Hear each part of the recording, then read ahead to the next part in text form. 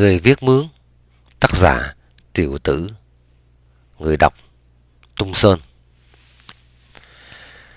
Ở chợ Plato, thành phố Abidjan, thủ đô cổ của xứ Côte d'Ivoire, Phi Châu, ai cũng biết ông già viết Mướn đó.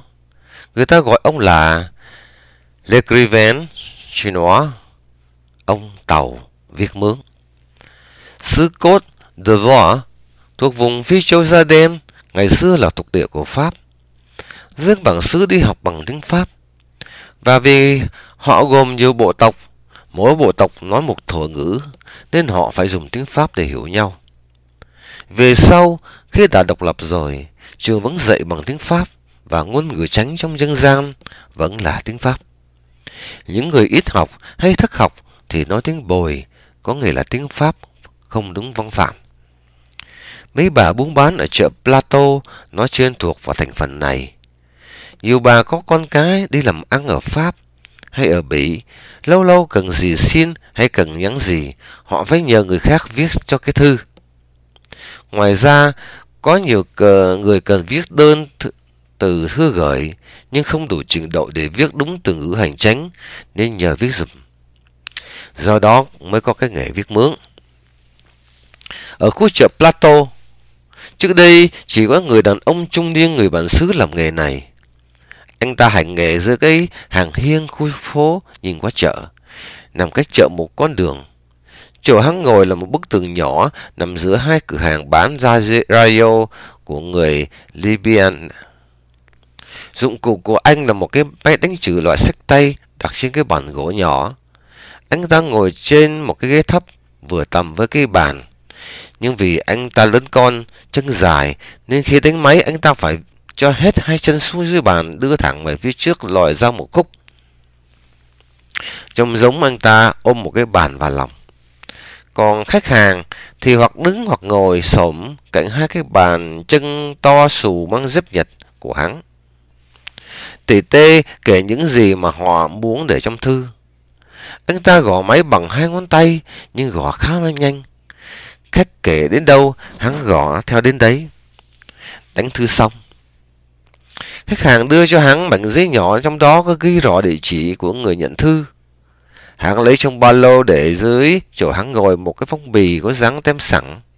Đánh máy địa chỉ, cho thư vào, rồi le lưỡi liếm kéo dán lại.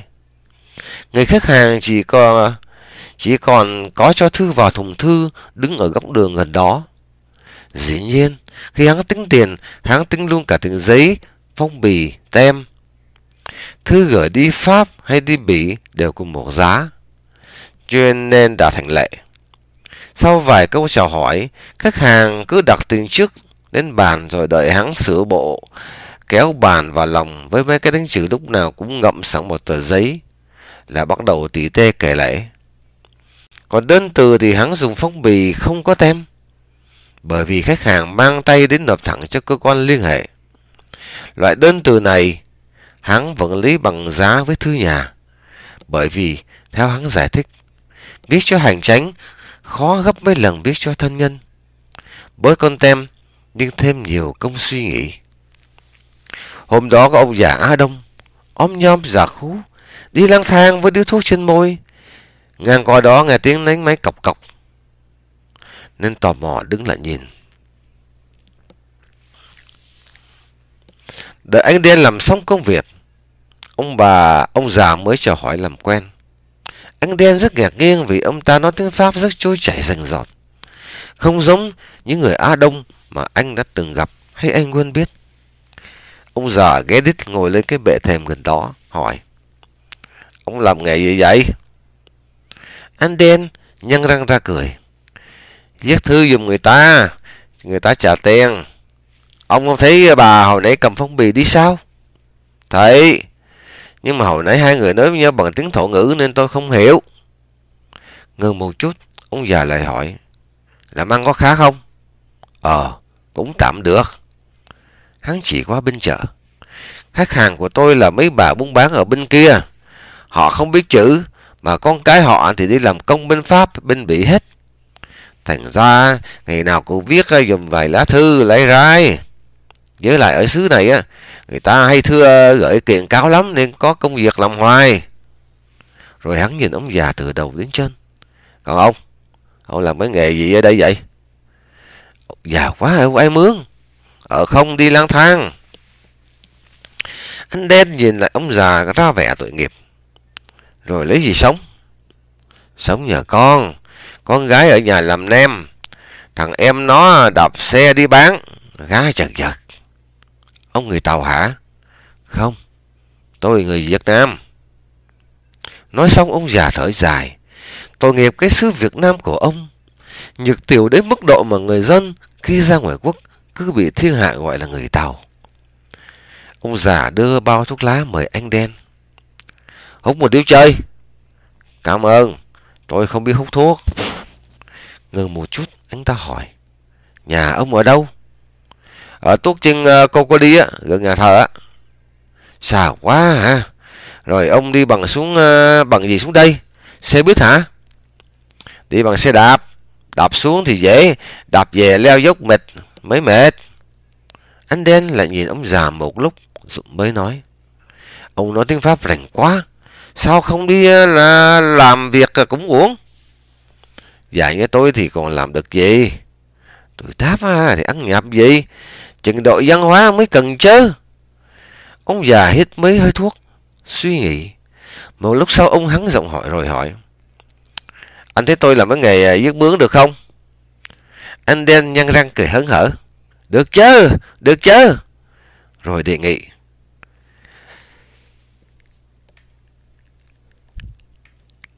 Ông cứ ngồi cái bên đây. Đừng ngại gì hết.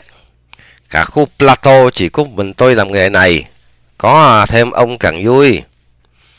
Thế dễ dàng quá. Ông già đứng ngẩn ra. Chưa kịp nói lời nào thì anh ta nói tiếp. Vậy sáng mai ông đem máy đánh chữ ra ngán. Tôi không có máy đánh chữ. Tôi viết tay được không?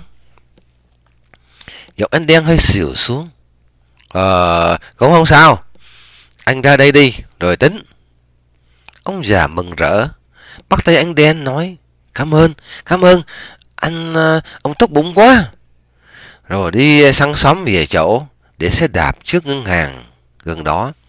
Mở khóa lấy xe phóng đi đạp mà nghe như vừa bơm vào người một cái nguồn sinh lực mới. Mấy hôm sau, ông già xin được của hội nhà thờ một cái bàn và 3 cái ghế bằng nhôm là xếp được để đi picnic. Ông mua một giấy viết thư, phong bì, tem, bút bi rồi đạp xe đạp chở bàn ghế tới ngồi cạnh anh đen hành nghề viết mướn. Buổi sáng đó, trước khi rời nhà, ông lẩm bẩm. Bữa nay đúng là một ngày đẹp trời. Ông già đã ngồi đã 3 hôm, chẳng một ai đến nhờ viết. Khách hàng cứ nhờ anh đen. Thế vậy, anh ta ăn ủi. Đừng buồn, từ từ rồi sẽ có khách. Tại ông không có máy đánh chữ nên người ta không biết đó thôi. Một hôm có 2 bà cùng đến một lúc. Anh đen tiếp một bà rồi nói với bà kia. Nếu bà gấp thì bước qua ông đồng nghiệp của tôi đây. Ông giúp cho. Ông viết tay nhưng cần gì? Viết tay hay đánh máy thế cũng vậy thôi. Điều cần thiết là phải viết làm sao cho người đọc hiểu. Bà khách ngần ngừ một lúc rồi bước qua ngồi cái ghế xếp trước mặt ông già. Như thông lệ, bà ta đặt tiền đến bàn rồi bắt đầu kể lể bằng thứ tiếng Pháp không có văn phạm. Ông già ngồi chống cằm, lắng tai nghe. Thế ông viết mướn không viết gì hết. Bà khách ngừng kể, lấy làm lạ nhìn ông. Sao ông không viết? Thưa bà, tôi đang nghe bà kể đây. Bà ta chỉ anh đen. Sao kể vậy? Ông làm không giống anh kia. Với anh ta, khi tôi bắt đầu nói thì anh ta bắt đầu gõ. Còn ông thì không nhúc nhích gì hết. Ông già phì cười, giải nghĩa chấm chậm. Xin lỗi, tôi phải nghe bà kể hết những gì bà muốn nói cho người con của bà. Rồi tôi mới sắp xếp câu văn để viết. Bà biết không, viết thư phải viết cho mạch lạc thì người con của bà mới hiểu được hết cái ý của bà. Bà hiểu không? Bà khách ngần ngừ rồi gật đầu. Ông già đốt điếu thuốc rồi nói tiếp. Bây giờ xin bà kể lại, từ từ kể lại tôi nghe. Bà khách liếc nhìn ông rồi nhìn vội xuống hai bàn chân của bà, thấp giọng kể. Bà khổ lắm, buôn bán ế ẩm. Con dâu mang bầu đứa thứ 5 gần sanh, mà cứ đau bụng rè rè. Mấy đứa cháu nội đi mót khoai mót củ, nhưng không đủ ăn. Bà đã gửi 3 cái thư xin tiền thằng con, xin nó thương vợ thương con của nó nheo nhóc. Chắc thư đã đi lạc nên không thấy hồi âm.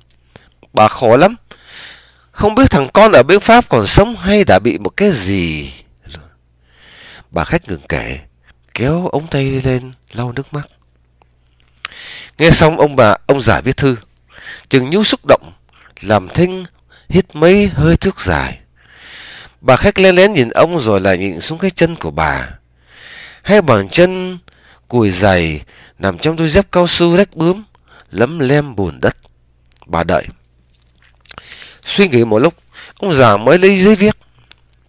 Lâu lâu ông ngừng lại nhìn xa xăm qua chợ nằm phía đối diện như để tìm chữ tìm câu, rồi lại cúi đầu viết tiếp. Viết xong ông hỏi. Bà cần tôi đọc lại không? Bà khách chớp chớp mắt lắc đầu. Bà đưa cho ông địa chỉ người con. Bà chép lên phong bì để dán tem, cho thư vào do dán lại rồi trao cho bà khách. Bà cầm thư lật qua lật lại, nhìn có vẻ thiếu tin tưởng, rồi đứng lên làm thinh đi về hướng thùng thư ở góc đường. Ông già nhìn theo, lòng nghe chơi vơi như chính ông đang đi gửi thư cho thằng con. Ngày nào ông già viết Mướn cũng mang đồ ra ngồi cạnh anh đồng nghiệp đen, nhưng không phải ngày nào ông cũng có khách. Lâu lâu thì có dư người thì anh đen đẩy cho ông. Ông ta nói đùa, đồng nghiệp mà phải giúp nhau chớ. Ông cười chua chát. Cảm ơn, nhưng lòng tốt của anh mà tôi cũng vớt vát được 1-2 người. Một hôm anh đen bỗng nói. Hồi trước ông làm gì ở Việt Nam? Buôn bán. Ông không muốn nói hồi đó ông là chủ 2 nhà thuốc tây khá giàu. Rồi tại sao ông đi qua đây vậy? Tại làm ăn không được. Tại nghèo.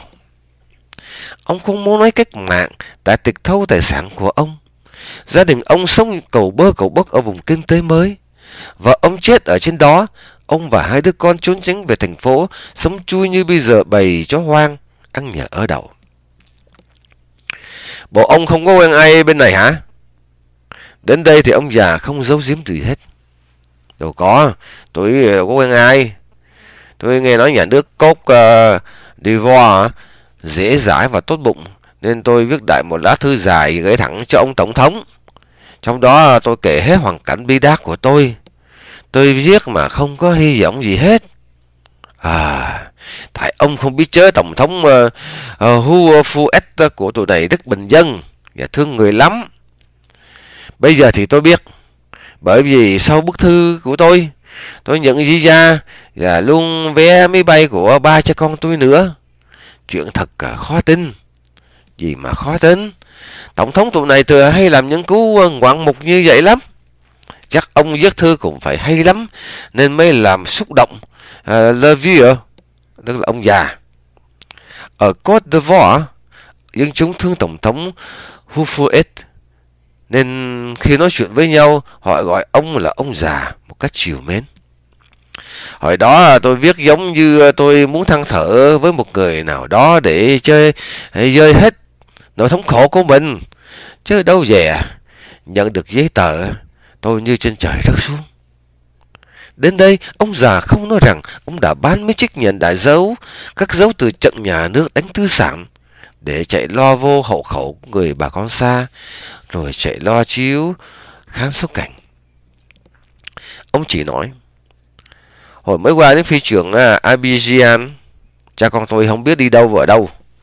Tôi phân trần với chính quyền sở tại họ điện thoại cho hội Ancien Dinochia. Như hội này giúp nên tụi tôi mới có căn nhà nhỏ ở Cocody và có chút làm anh em đi bán dạo, sống lây lất với bây giờ. Tôi nghe nói người Việt Nam tị nạn ở Pháp, ở Mỹ nhiều lắm. Bộ ông không có bạn bè bà con định cư ở các xứ đó sao?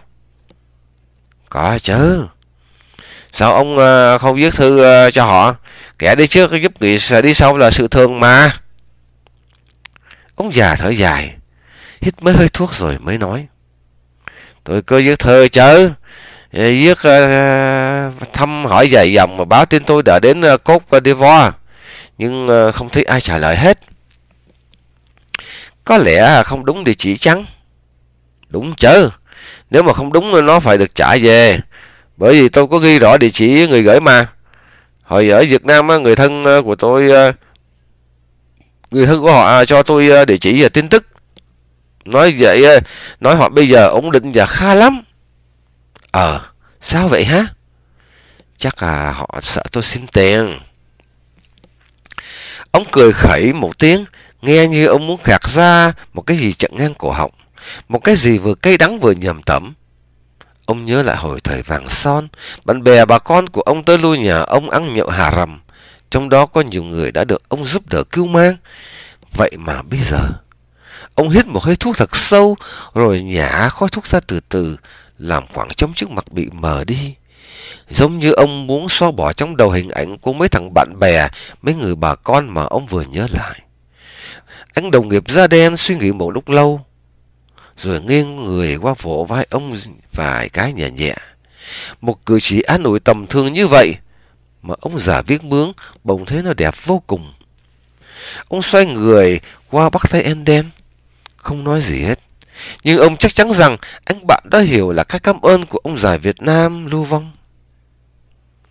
Một hôm, bà khách đầu tiên của ông già Viết Mướn ban biếu cho ông 2 trái xoài Cameroon. Loại trái xoài xứ Cameroon ngon nổi tiếng của vùng Phi Châu da đen. Vừa cười vừa nói. Tôi cảm ơn ông à. Nhờ cái thư của ông mà thằng con tôi hội tâm. Nó gửi tiền về kèm theo một cái thư dài.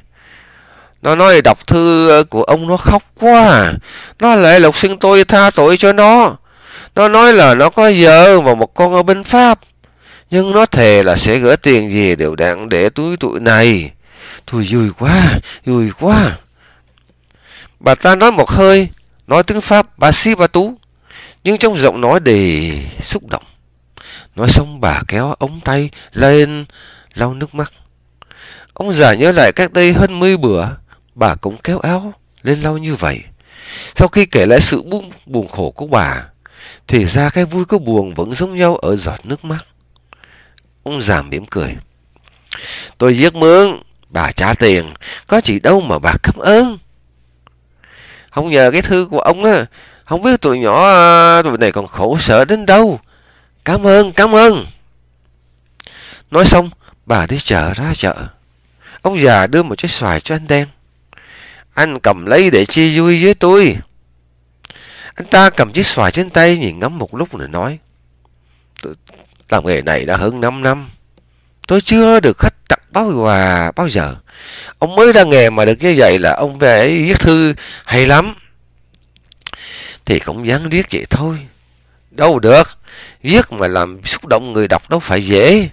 Bây giờ tôi hiểu tại sao ông già đã gửi tặng cái visa và vé máy bay. Ông già Viết Mướn đốt điếu thuốc, thở khói ra một cách sảng khoái. Ông nhớ là ngày xưa, thuở thiếu thời, ông lúc nào cũng đứng đầu về môn luận văn. Và về sau ra đời, ông có lai rai vài chuyện ngắn, đăng báo này báo kia, tạp chí này tạp chí nọ. Viết đối với ông là để giải tỏa tâm tư, một cách giải tỏa trầm lặng và sâu đậm hơn là nói.